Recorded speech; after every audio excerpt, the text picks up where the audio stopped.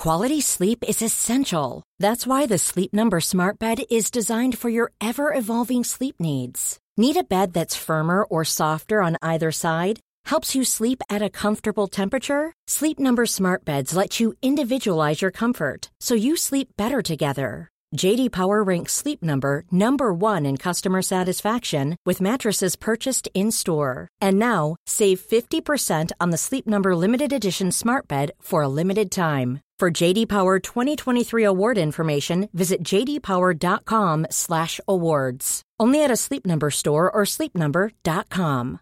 One size fits all seemed like a good idea for clothes. Nice dress. It's a t-shirt. Until you tried it on. Same goes for your healthcare. That's why United Healthcare offers a variety of flexible, budget-friendly coverage for medical, vision, dental, and more. So whether you're between jobs, coming off a parent's plan, or even missed open enrollment, you can find the plan that fits you best. Find out more about United Healthcare coverage at uh1.com. That's uh1.com.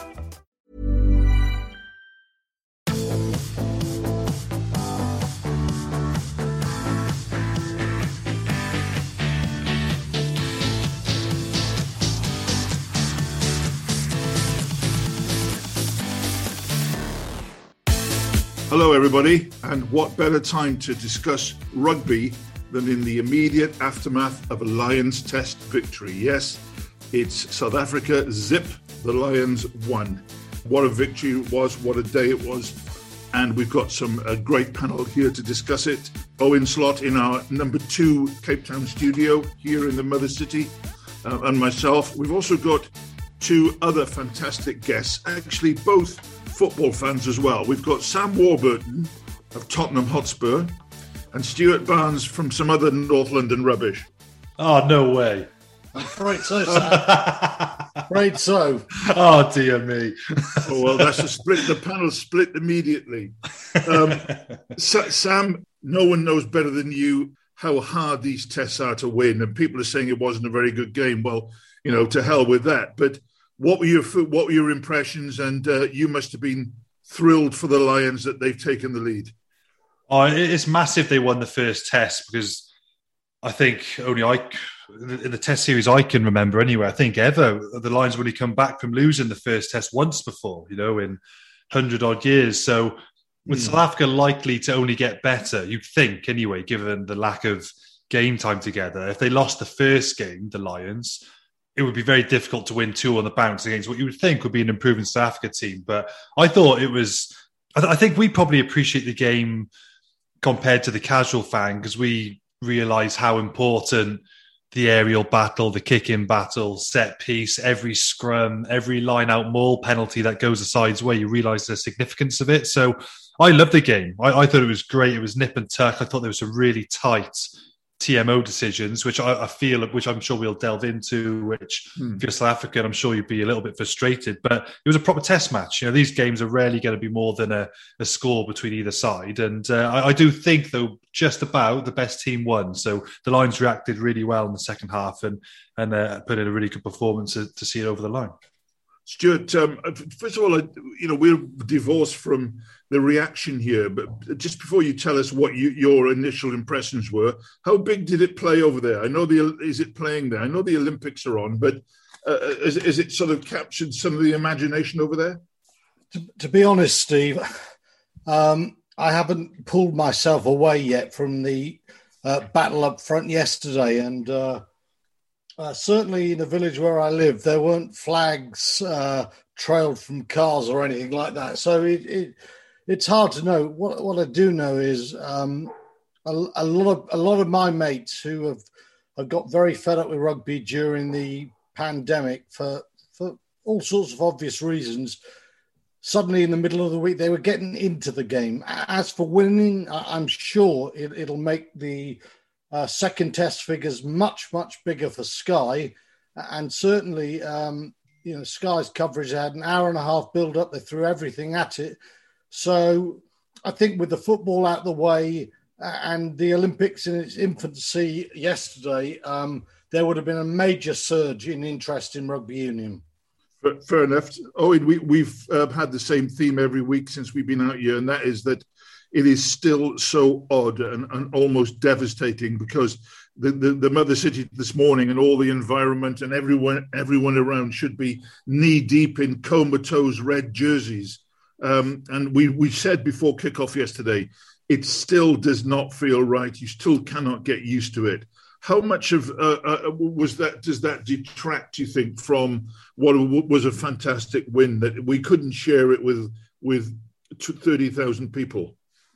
I think the thing for me, Steve, is we were sitting in the next to each other or near each other watching it, and when the referee's blast went to start the game, I'm not sure if I felt as riveted, but it felt like I was as glued and in the game and spellbound by it as I would have at any time. But you know, it was a sort of a great dramatic spectacle. You know, whatever you make of the sort of the entertainment level of the rugby, whatever people might say, which is sort of by the by. But the thing that really struck me is I remember that sort of that euphoric moment when the final whistle went, and I think it's fair to say I don't really tend to support the teams I write about anymore. That kind of, you work that out of your system as a sports writer, which is slightly disappointing, but it happens. But the Lions is pretty much the only concept in sport that I really feel that I have a team. And so that moment of euphoria when the final whistle went and they won, and you felt great, and you knew that the whole series was on, and we were going to have a great few, 2 more great weeks. But like literally once that moment had gone, there was silence in the stadium, and I just felt like someone had switched the lights off, and that was it. That was it till next week. So that's how I felt. I felt that was really disappointing, because normally, the throngs of fans would have just kept the noise going, as you say, until this morning and right the way up until next Saturday. But sure, that's just the reality of it. I want to speak about 2 players. I'll come to Stuart in a minute about the Elliot Daly experiment. But Sam, many people have tried to get at the essence of Maro Itoje. You played with him. You seen him close up. I just wonder whether even you can actually not quite work the guy out, because he's got a sort of myriad faces and he's got a million other interests. But my goodness, what a fantastic rugby player, and how well he played yesterday. That's the reason before the tour I was suggesting Maro to be captain. It's no disrespect to Alan Wynne, who's a phenomenal captain, but I know firsthand the pressure captain's under when you're not quite hitting your straps and you're on a Lions tour.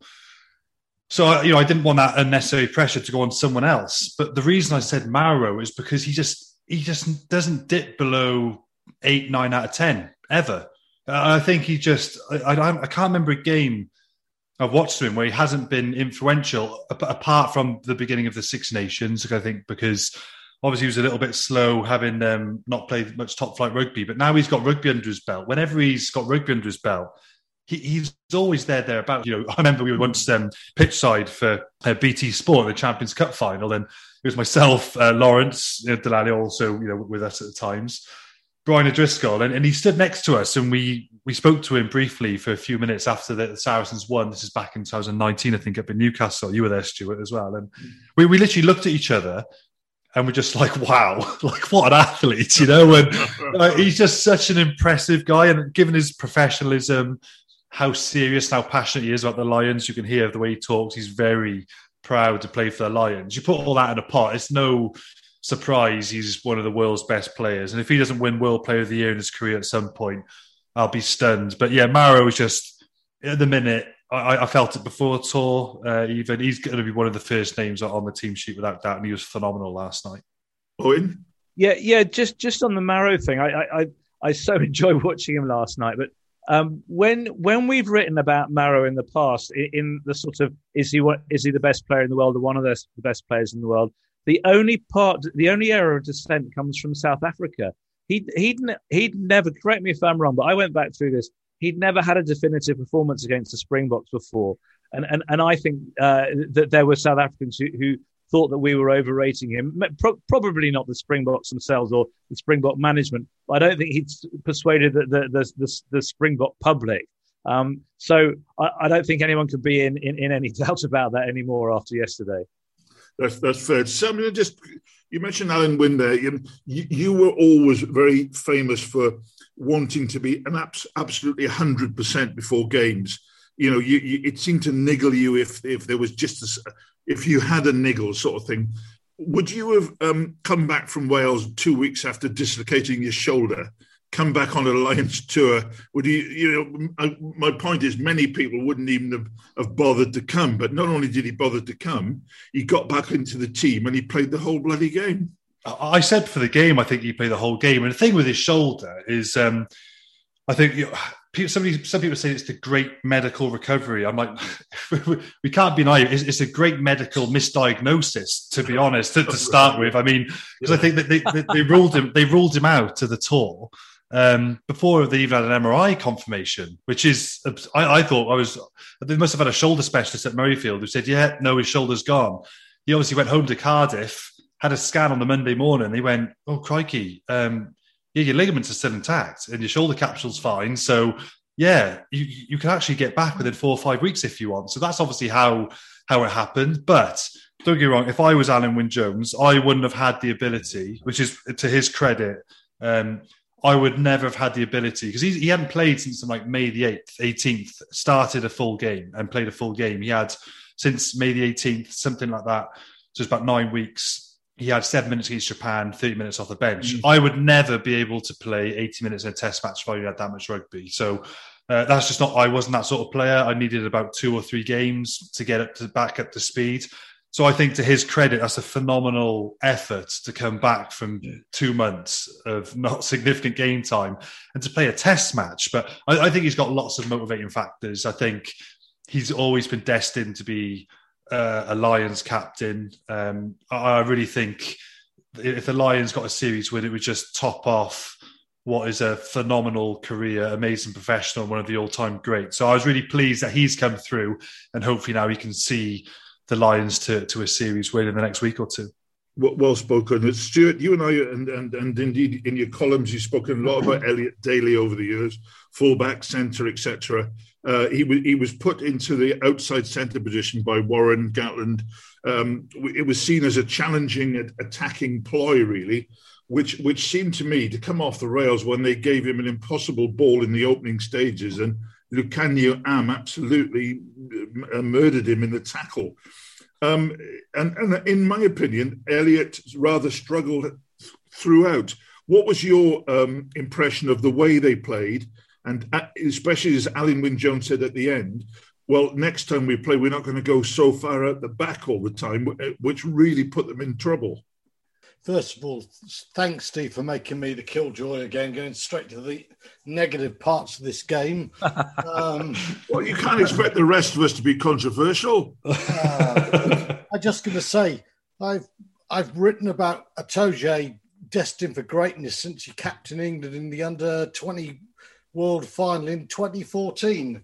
So credit to him, credit to Alun Wyn Jones, credit to Eben Etzebeth, who went 80 minutes. That's good stuff. Now, to answer your question. I knew you'd get round to my question eventually. Yeah, to answer your question, Steve, there are a lot of people, when he was announced at 13, said, well, that proves that Eddie Jones doesn't know what he's on about, and he was wrong all along. Selection doesn't prove anything. The players then have to go out and do it. And Daly, I've always thought is a wonderful rugby talent. I've always questioned his ability to play in the front line of the midfield as a 13 because there's a certain delicacy. Now, I don't think the Am hit impacted upon him, but I just think he's a player who needs time and likes time to see things, to use that left foot, to find space. You play 12 or 13 at this level of Test rugby with this level of defence coming at you, and you're going to be tested all the time. And I felt that Daly wasn't used well by the Lions because they almost gave him ball and said, you're our playmaker, do something from 13. And that wasn't going to happen yesterday. And I thought tactically it was wrong, and I feel for him there. I feel the Lions might very well go either Harris at 13 or they might shift Henschel there and play Bundy Aki. Daly, to me, still has a role in this Test series, but I think it's a role coming off the bench as a cover primarily for the back three, fullback or winger. And right now, if we're saying anything, I think you would say that Eddie Jones might have been right about Elliot Daly. Great player, not necessarily a 13. I thought that Elliot was the real disappointment of the game, but I wouldn't pin that on him particularly. I thought the whole reason for his selection is that we were going to see stuff that they've been working on. But as Barnsley said, they kind of gave him the ball and said, "Right, now do your thing." But they hadn't planned moves and tactics around it. So I for that reason, I'm with Stu all the way on that one. I just can't see the point in picking him again in that position because they'll never get the time and dominance to give him space to do stuff. They either have to have it worked out absolutely brilliantly beforehand or go to something a bit more basic, which I imagine is what they're going to do. Sam, you mentioned the controversy and the TMO, etc. This is a quote from the Twitter account of Mark Keohane, who's a journalist. He says, Marius Jonker, and don't forget he's a South African journalist, Marius Jonker, regardless of your nationality, you didn't have the balls to make a rugby decision tonight because in your heart you know that Willie was not in front of the kicker and that Hamish Watson should have been carded. You despicable prick. And there's actually a 2-word end to that, which I can't read out. Sam, what did you make of it? Because the TMO decisions did have a huge bearing, and there were quite a few of them. This is where we can't get carried away. The Lions did finish the game very strongly, and you look at it in the A game as well, it was very similar. But there was moments in that game. So correct me if I'm wrong, I believe the on-field decision at the time was a try, wasn't it? Well, so you had to have significant evidence that it wasn't.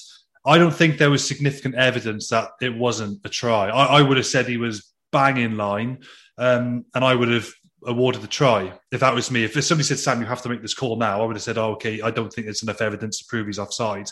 I think it's a try for South Africa. And that could completely change the complexion of the game. So even though I thought the Lions in the end were deserving of the game, that one moment could be pivotal. I think we're looking at, say, maybe... I wouldn't say the Dale Andy try would be one of those moments because that was an obvious knock-on from Colby. But we're looking at two significant moments in the game. That was one of them, which I think that should have been a try to South Africa.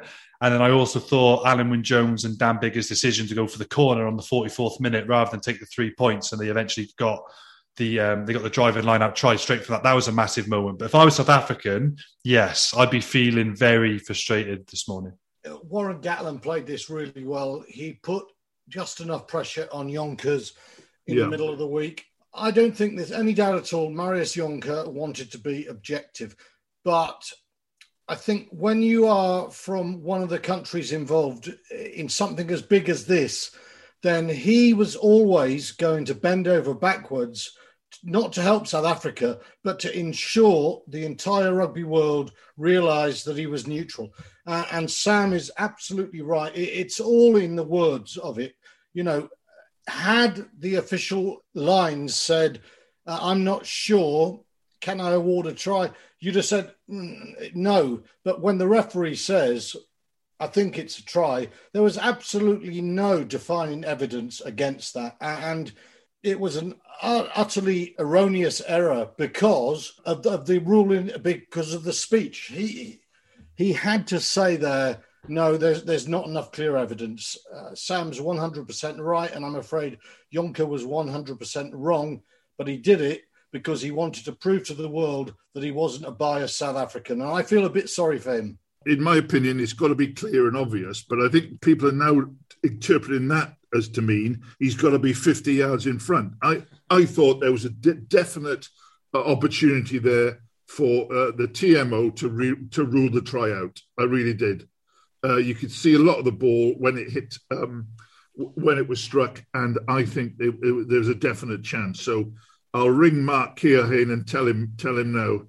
Guys, it's 1-0. Everyone fears a Springbok backlash. Sam, I just wonder whether, and we know there will be one, but was it significant that when the bomb squad came on, this fierce and renowned South African second half set of forwards that actually they'd made no impression and the Lions got stronger. Now, those guys are going to come strong again, but do the Lions know at least that they can hold them? I was never wary or fearful of the Springbok bench. And I didn't really say it too much. I didn't want to sound disrespectful. And when we were talking before the game, Ronan O'Gara said the same. And I don't even think New Zealand had as good a bench as the Lions 4 years ago. Nobody will have as good a bench as the Lions ever. You can't, because these countries don't have the player pool that the Lions have now. The Lions have a ridiculous player pool to pick from.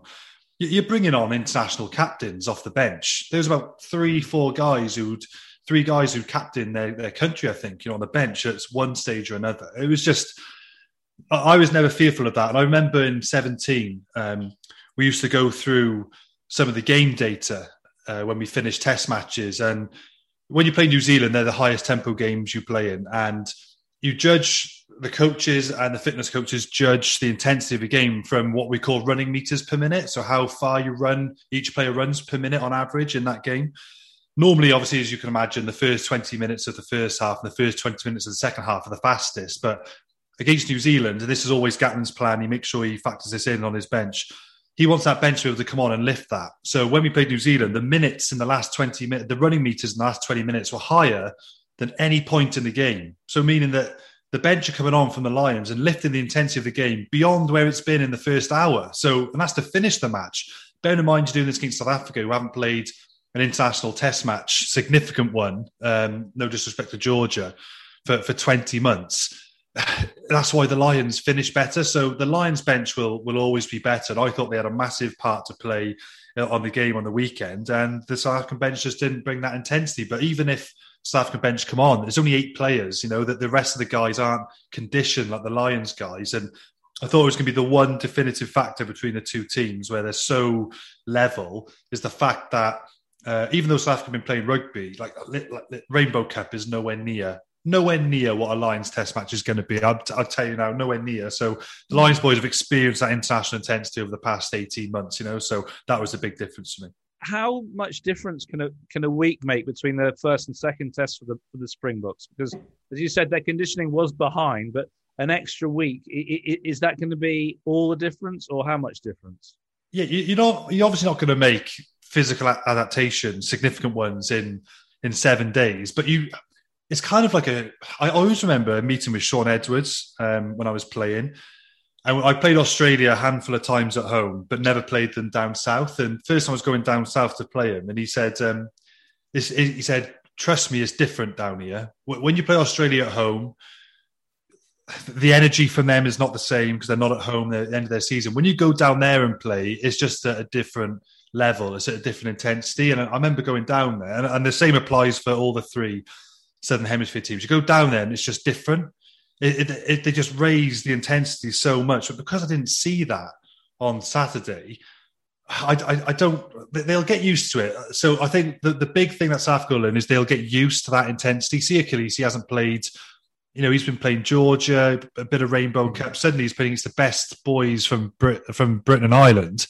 Yeah, it's going to be a massive shock to him, the intensity, a massive shock. So I think they'll get used to that intensity now, and they will benefit from it. They will be better. But then South Africa get better, but they're playing also a team who only 8 of them have played together before. They're going to get better as well. So the edge is definitely with the Lions right now. Stuart, you're a student of the game and would have watched both sides keenly. If you were Rassie and his coaching staff and the team, apart from coming out, at double speed and double intensity, what else could they do? What else what tactical changes can they make? And would you stick with Pollard, who really struggled? Well, you've got to stick with Pollard. He on his day, he is the most controlling fly half in international rugby. The question was, do you start him in the first test? You don't start him in the first test when, he's had his injuries all year at Montpellier. He's had COVID. He's got no game time. So if you put him in the first test, it's almost a certainty that he's going to get better. So to answer the Pollard question, yes, I think the big issue is, do South Africa changed their entire philosophy. I think they liked the fact that we were all in awe of their bomb squad, as they called it in the World Cup. And there were players like Kitshoff and Marks who were first teamers, but they were coming on in the last 20, 25 minutes to, as Sam said, raise the game at that level. And it worked really well. But in the space of a week, having had COVID, having had so little rugby, I don't think they can go from where they were yesterday to where they were in the World Cup final. So, again, I wonder, do the likes of Kitshoff and Marks start the game and forget this whole clever bomb squad thing? Because if South Africa had got one or two more scores and blitzed the Lions in the first half, that game may have been done. And the Lions may have come back hard in the last 20, but the gap could have been too big. So if I was a South African management, I would say let's throw everything from kickoff and try and get clear of the Lions, not pick them off in the last 20 metres, so to speak.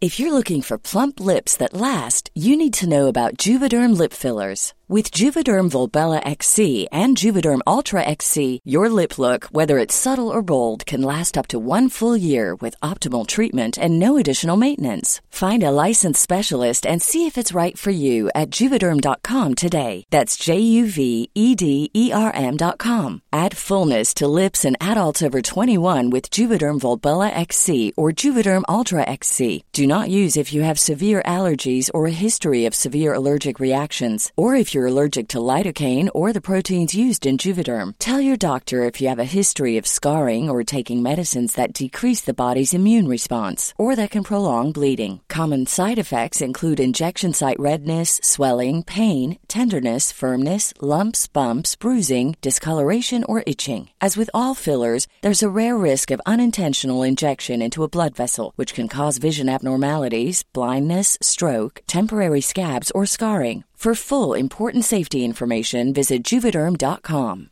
Quality sleep is essential. That's why the Sleep Number Smart Bed is designed for your ever-evolving sleep needs. Need a bed that's firmer or softer on either side? Helps you sleep at a comfortable temperature? Sleep Number Smart Beds let you individualize your comfort, so you sleep better together. J.D. Power ranks Sleep Number number 1 in customer satisfaction with mattresses purchased in-store. And now, save 50% on the Sleep Number Limited Edition Smart Bed for a limited time. For J.D. Power 2023 award information, visit jdpower.com/awards. Only at a Sleep Number store or sleepnumber.com. You should celebrate yourself every day, but some days you should celebrate with jewelry. Whether you want to commemorate an unforgettable moment or just bring some added sparkle to your collection, Blue Nile can offer you expert guidance and a wide assortment of jewelry of the highest quality at the best price. Go to BlueNile.com today and experience the ease and convenience of shopping Blue Nile, the original online jeweler since 1999.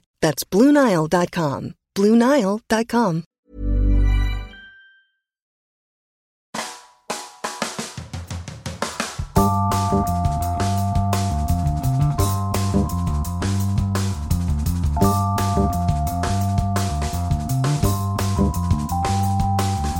Owen, Sam and Stuart have both spoken really brilliantly there about the lack of impact of the bomb squad, etc. I wish they told us at half time, because you and I were thinking, oh God, the Lions are way behind and now the bomb squad's coming on. So I wish that we'd understood all this before. But to be fair, the front row who did come on, Mako, the Sheriff, and Carl Sinclair, there were question marks against them. Mako went down in the first scrum, and we thought, oh my God, this is going to be painful. But my goodness, those three and the rest of the pack stood up really well. I'm especially thinking of Carl Sinclair, who's had criticism, but he looked like an international prop yesterday. Yeah, that first one, when Mako went down, his body position was slightly wrong. It was right underneath us, and we could see that. And we were going, oh God, here we go. And the referee, bless him, he called for a reset, and we all said, if that happens again, then that's it. And actually, what happened was they held it up that time, and we sort of sigh of relief. And then I think it was the very next scrum where that absolutely just astonished astonished the whole stadium, all 33 people, or however many people were in there watching, when they drove them backwards. It was absolutely extraordinary, that bit. Yeah. And then every scrum thereafter was just rock solid. They didn't budge an inch. I mean, yeah, what a statement! That it's such a cliche about Springboks. If you take away their power, if you take away their position of dominance, then you've really got to them. And that's what happened then. Sam, it's irresistible not to ask you about the breakdown. How did you feel? I mean, there was some huge men in there. Who won the battle, or was it even? And what struck you about the breakdown, the refereeing, and the whole phase? Yeah, I thought it was, over the game, it was pretty even, because South Africa had the dominance in the first half, where the Lions were giving away penalties. And then the Lions had the dominance in the second half, where South Africa were giving away penalties. But I just think South Africa, they were giving away penalties because I think a couple of reasons. One, I think they were fatiguing. And when you fatigue, you make poor decisions. And whenever you train at international level, you always train and you try and train under fatigue, because that's when you need to challenge yourself. It's easy to run attacking plays when there's no defensive line and you're all fresh and everybody's, it's easy, but you've got to try and replicate lineouts, replicate scrums, replicate starter plays, replicate defensive sets and training under extreme fatigue, where it's really difficult to communicate. And that's what I saw with South Africa in the second half. The Lions weren't even penetrating their defensive line significantly. They were just holding the ball for 5, 6, 7 phases, not really making much yardage. And then South Africa would just give away a penalty. And I'd be thinking, what are you doing? The Lions aren't going anywhere. All you need to do is be patient.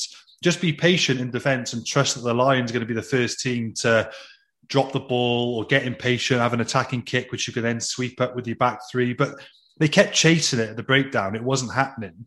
And they didn't have anyone on the pitch to say, I'd remember the great leaders I would have that were like coaches on the pitch. You'd have people like Gethin Jenkins who get the boys in, say, lads, he's given us nothing. For the next 2 defensive sets, don't compete on the ball. Let's just have a full defensive line. Let's just keep them out. Let's just go phases and be patient. And you need leaders like that. You can't have coaches bringing on messages all the time. You need to be able to problem solve like that in the game. South Africa just didn't problem solve during the game. They just didn't do it at all. So the edge was with the Lions, but I felt that was because of their superior fitness levels. We could see in the game the Lions at all costs were not kicking the ball off the park because they want to keep the minutes high. In a game of 80 minutes, a high game of ball in play time would be about 40 minutes. So Gatland will know, if you can take South Africa beyond 40 minutes ball in play, so you do that by keeping the ball on the park, come 60, 70 minutes, that dam will break. And it did. South Africa didn't have an answer. They were gone, with 60, 70 minutes to go. So that is, again, I think, smart from the Lions, but just play into their strength that they've had lots of international rugby and South Africa haven't. Stuart, talk to me about the Lions halfbacks. A new combination. We thought it was going to be Conor Murray till he started playing quite poorly on the tour. How did the 2 halfbacks as individuals and the combination do for you? Oh, I will be honest with you, Steve. I am desperate when we come off this pod to watch the game again, because I was glued to Itoje and Etzebeth, and I was sort of sucked into the war going on in Sam Warburton's area up front. And I do need to watch that again. I thought not bad overall. Neither of them dominated, but I think the South Africans, for obvious reasons, were not able to get on top either. I thought the quality of Price's pass was good. It was quick. It kept them going. The box kicking started slowly, and I think he will come under more pressure if he starts again. Dan Biggar, it wasn't his greatest game, but it was the first test against the South Africans, and he didn't let the Lions down. And I think he's definitely done it more right than wrong to be the starting 10 with Owen Farrell coming off the bench again last week. I think if there is going to be a change, it's understanding the intensity that South Africa will bring. They can't make 100% improvement, but they'll be 40, 50% tougher.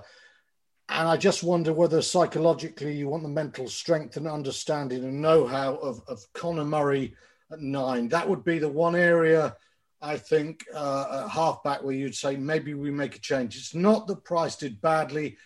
I think the Lions don't want to get shell-shocked, don't want to get hit early in the first 20. And for that reason, I don't know what you think, Sam, I would like a 9 who's got the poise and the experience to play that opening 20 in the right part where South Africa can't get a blitz of penalties and get 15 points up. I agree. I think from watching the South Africa A game, and this shows how South Africa did improve, there was loads of examples, wasn't there, of South Africa being really narrow. So, and to be honest, I thought it as well. I remember the Lions were thinking, if we can get outside this blitz defence from South Africa, then we're in, boys. And Gatland doesn't give much away in his post-match interviews because he's not going to say, when you ask him, what did you change second half? He's not going to say, well, we changed the length of our kicks and we did this, because he doesn't want South Africa to know what their plan was. But he sort of did say, we tried a bit too much. And that was basically said in the first half. They were trying to get to width quite early, weren't they? They were trying to get outside, and Alan Wynne-Jones acknowledged it. Gatland acknowledged it in his post-match interview. It's obviously something he spoke about at half-time was, we're trying to go wide, right, it's not on. We just got to go back to basics, got to go to, that's where Conor Murray came on. I thought he was great, and Owen Farrell.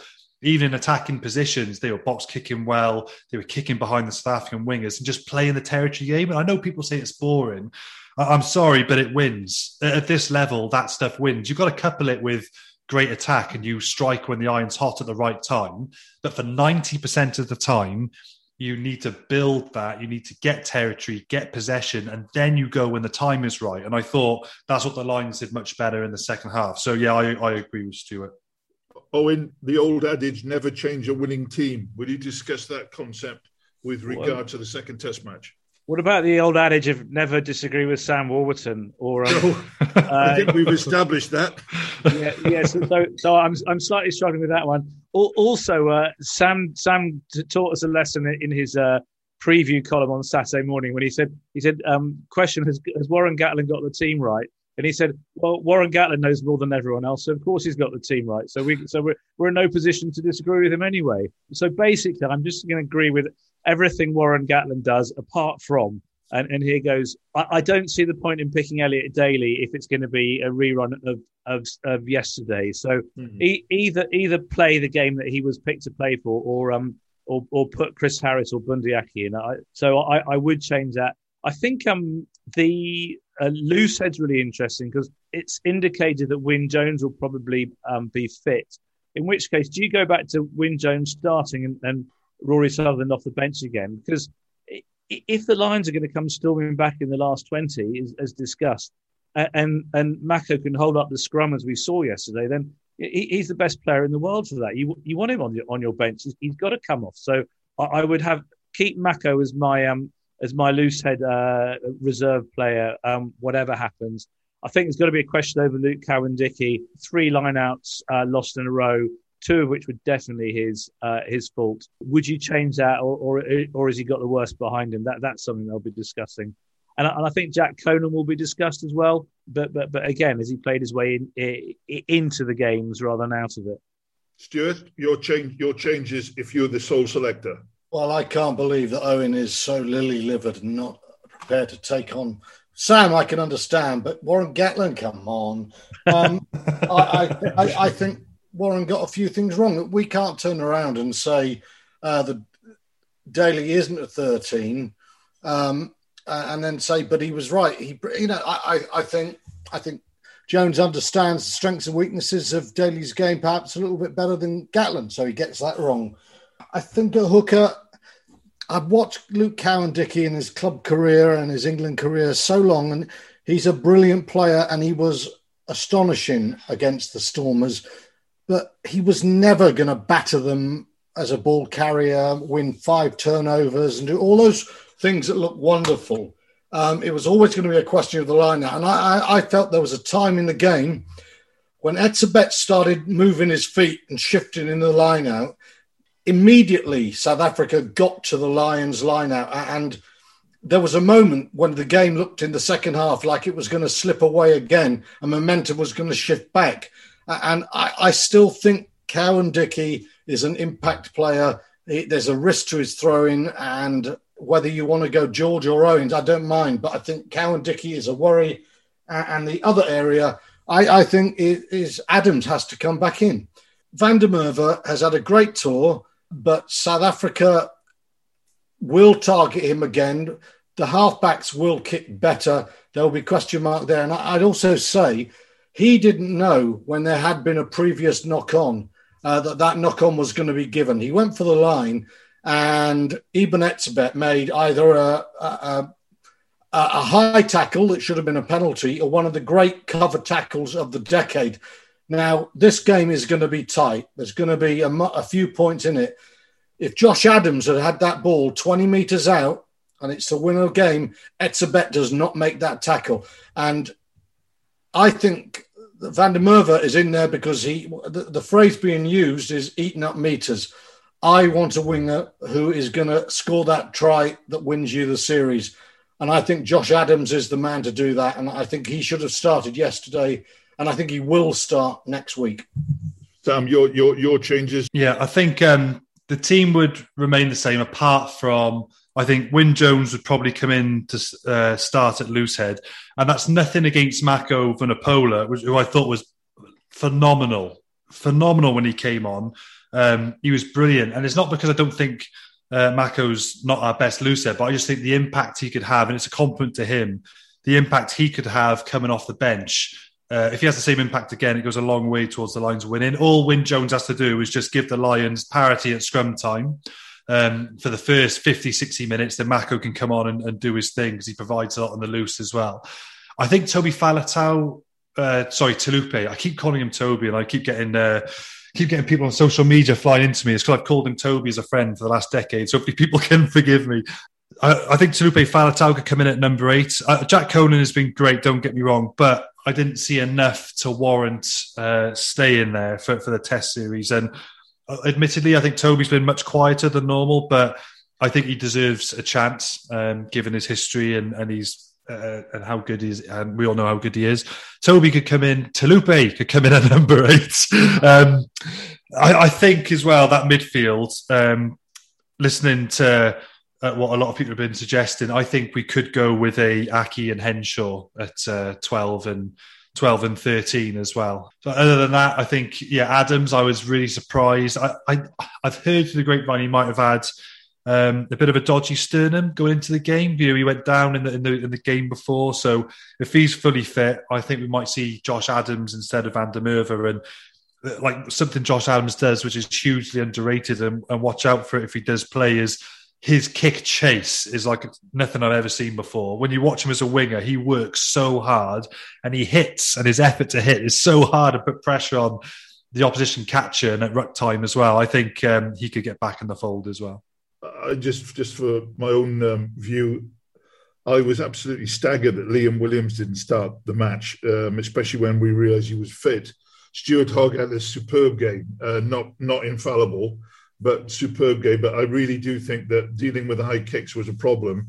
And Liam Williams is so good at it, I would definitely consider playing him on the wing instead of Van der Merwe. I was very hard on Josh Adams, but I think there's no way that they're going to stop kicking and kicking and kicking at the Lions. I'd play Chris Harris in the centre because I think he's on form. I would definitely keep Ali Price, Stuart, because that one game where Conor Murray looked absolutely arthritic. He looked terrible.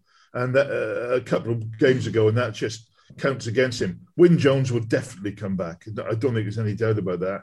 And I would like one of the other hookers, Ken Owens, what a player Ken Owens has become, or Jamie George, and definitely Taulupe Faletau in the back row with the goad of having been dropped. Can I just ask Sam a very quick question? Siya Kolisi, in terms of what makes a great 7, does he tick those boxes? I remember something you said, Stuart, before, and it was hard actually to disagree when in the World Cup. You know, with Francois Lowe playing so well, and Francois Lowe has been one of the best 7s I've played against. Phenomenal number 7.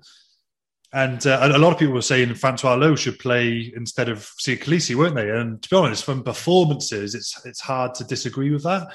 And I was chatting to David Flatman the other day, actually, and he said the same thing. He asked Francois Lowe about that and how he felt not playing ahead of Kolisi. And he said he wasn't chatting to him in like a podcast or interview. It was just behind closed doors as two mates privately because they both live in Bath. And he said Francois Lowe just cut him straight down and went, no, Khaleesi is our leader. And I think Khaleesi has an impact on the squad that is beyond what we see behind closed doors. And I sort of said that quick example in my article about Jeff Parlin. Some people might not have seen Jeff Parlin as a massively influential figure on the Lions tour in 2013 from the outside. But for me, I remember thinking, Christ, he could be an England captain. He was just so impressive off the field and the way he galvanised teams and the boys during the game, in the week, half-time, post-match, pre-match. I think Khaleesi must have that effect on the South African squad. He's obviously a good player. There are players, I think, who might win more turnovers in the game, might have more pivotal moments. But I think his influence on the squad must be beyond what we see. Because he's obviously a top player. I see some more influential sevens than himself. But I think he obviously has a hold on the team that we can't appreciate from the outside. Steve, that's certainly a view that we've heard here, isn't it? Yeah. There are plenty of people here who go, he's not our best seven, but we still need him in the team.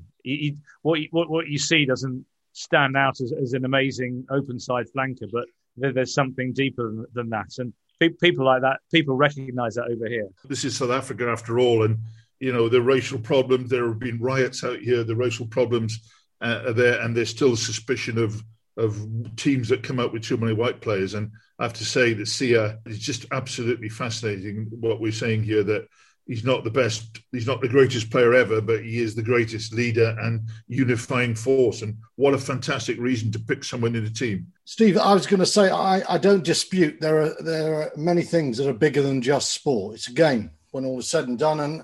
And I did write that thinking South Africa should play Francois Lowe for the final. And I think I was wrong about that for all sorts of reasons. But it is interesting when your leadership fails in the second half and you're looking for something extra, it's not there. So I go back to Sam. South Africa are sacrificing something, it seems to me, to have a great leader. And that second half yesterday, there were question marks being asked because I didn't see the lead. I said this to Gatland in 2017.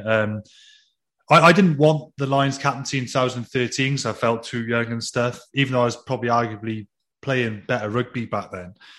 17, I felt I had one of my best 6 stations I had.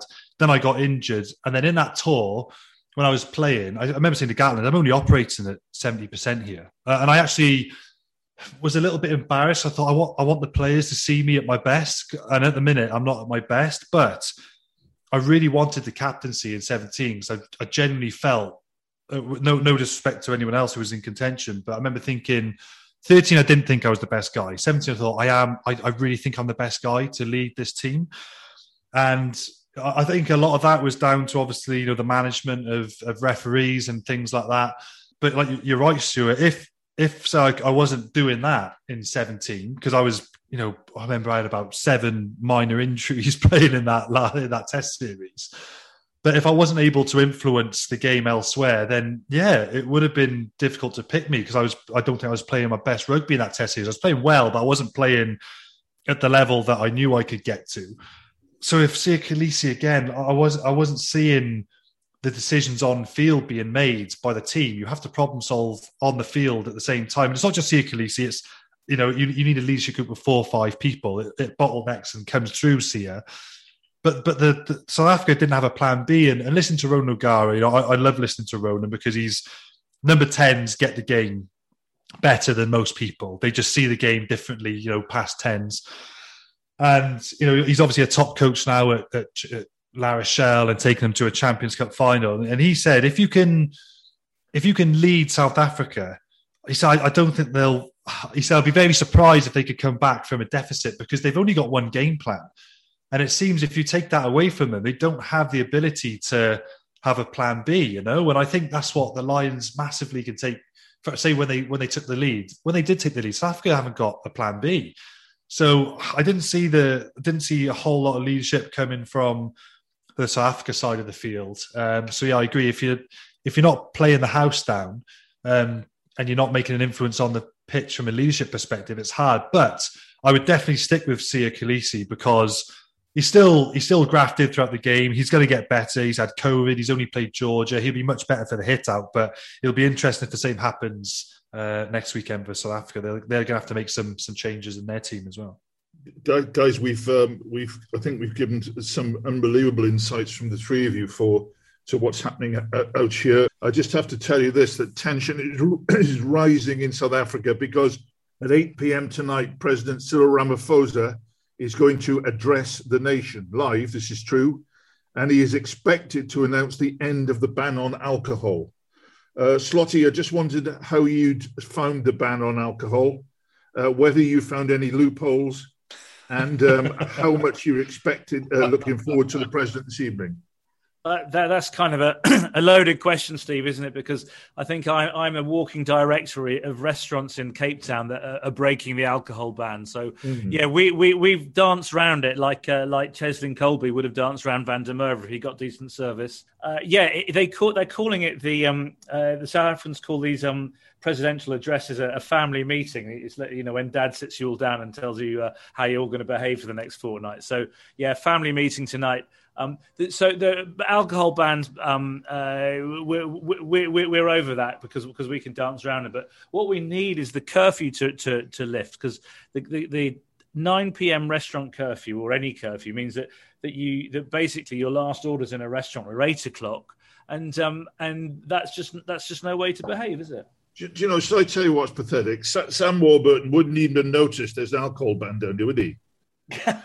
I honestly, I reckon I drink like 2 times a year, and that's when somebody's shoving it down me. So I wouldn't have even known. If there's a chocolate ban, I would be in a bad place. But alcohol ban, I'm fine. Steve, has it already been acknowledged that if the alcohol ban's lifted and the curfew's lifted, then we're not going to be filing or doing the ruck for the next week? No, we're not. Well, our barman's going to be standing there 8 o'clock, according to him, with the keys in his hand. Owen, give us your God of the Week, your hero. Yeah, my God of the Week is the Sea of Red. Listeners will know the Sea of Red are the 30,000 odd fans that follow the Lions everywhere and make it so wonderful. So the Sea of Red was standing outside the Cape Town Stadium 2 hours before kickoff yesterday, and his name was Colin from Bolton. He was wearing a Lions shirt, and he was the one man ocean. Magnificent effort from him. He was standing there hoping to get a glimpse of the Lions coach as it drove in. So, Sea of Red. Colin, well done. Stuart? 4 years ago, those 30,000 Sea of Red people were singing and chanting "Oh, Maro Itoje" after the second test in Wellington. There was nobody in Cape Town yesterday, but in the absence of 30,000 Lions fans, I'll go, "Oh, Maro Itoje, he is my God of the Week." Finally, last word to Sam. Yeah, for me, obviously Maro is a standout player, but I think off the pitch so much can influence a game. And just kind of going back to Stuart's point at the start, I think Warren Gatland is such an experienced coach. You cannot underestimate everything he's gone through, from Heineken Cup wins, Grand Slams, 2 World Cup semis, Lions series, his 4th series as a coach. I just think the subtle pressure he put to publicly say, he didn't have to say anything publicly, but he knew if he publicly said something about the TMO, like Stuart said, he would probably go above and beyond to prove he wasn't biased and he was neutral. So I just thought that real subtlety in the press takes the attention away from the players. It puts the attention onto the TMOs and the referees, which gives the players a little bit more freedom, so they're not being discussed. And I just think himself as a head coach, I think he played that very subtly but perfectly. I think that 3 very good ones there, but for me, all in second place, the God of the Week must be Marius, the Juncker, because of his fantastic contribution, according to Mark Kihani. Guys, I have to say, hand on heart, it's been absolutely joy to listen to all 3 of you.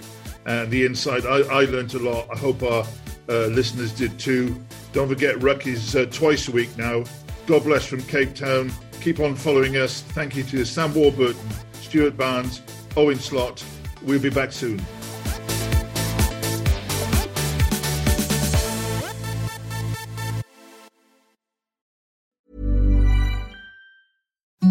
imagine the softest sheets you've ever felt. Now imagine them getting even softer over time. That's what you'll feel with Boll & Branch's organic cotton sheets. In a recent customer survey, 96% replied that Boll & Branch sheets get softer with every wash. Start getting your best night's sleep in these sheets that get softer and softer for years to come. Try their sheets with a 30-night guarantee. Plus, get 15% off your first order at bollandbranch.com. Code BUTTERY. Exclusions apply. See site for details. When you make decisions for your company, you look for the no-brainers. If you have a lot of mailing to do, Stamps.com is the ultimate no-brainer. Use the Stamps.com mobile app to mail everything you need to keep your business running with up to 89% off USPS and UPS. Make the same no-brainer decision as over 1 million other businesses with Stamps.com. Use code PROGRAM for a special offer. That's Stamps.com, code PROGRAM.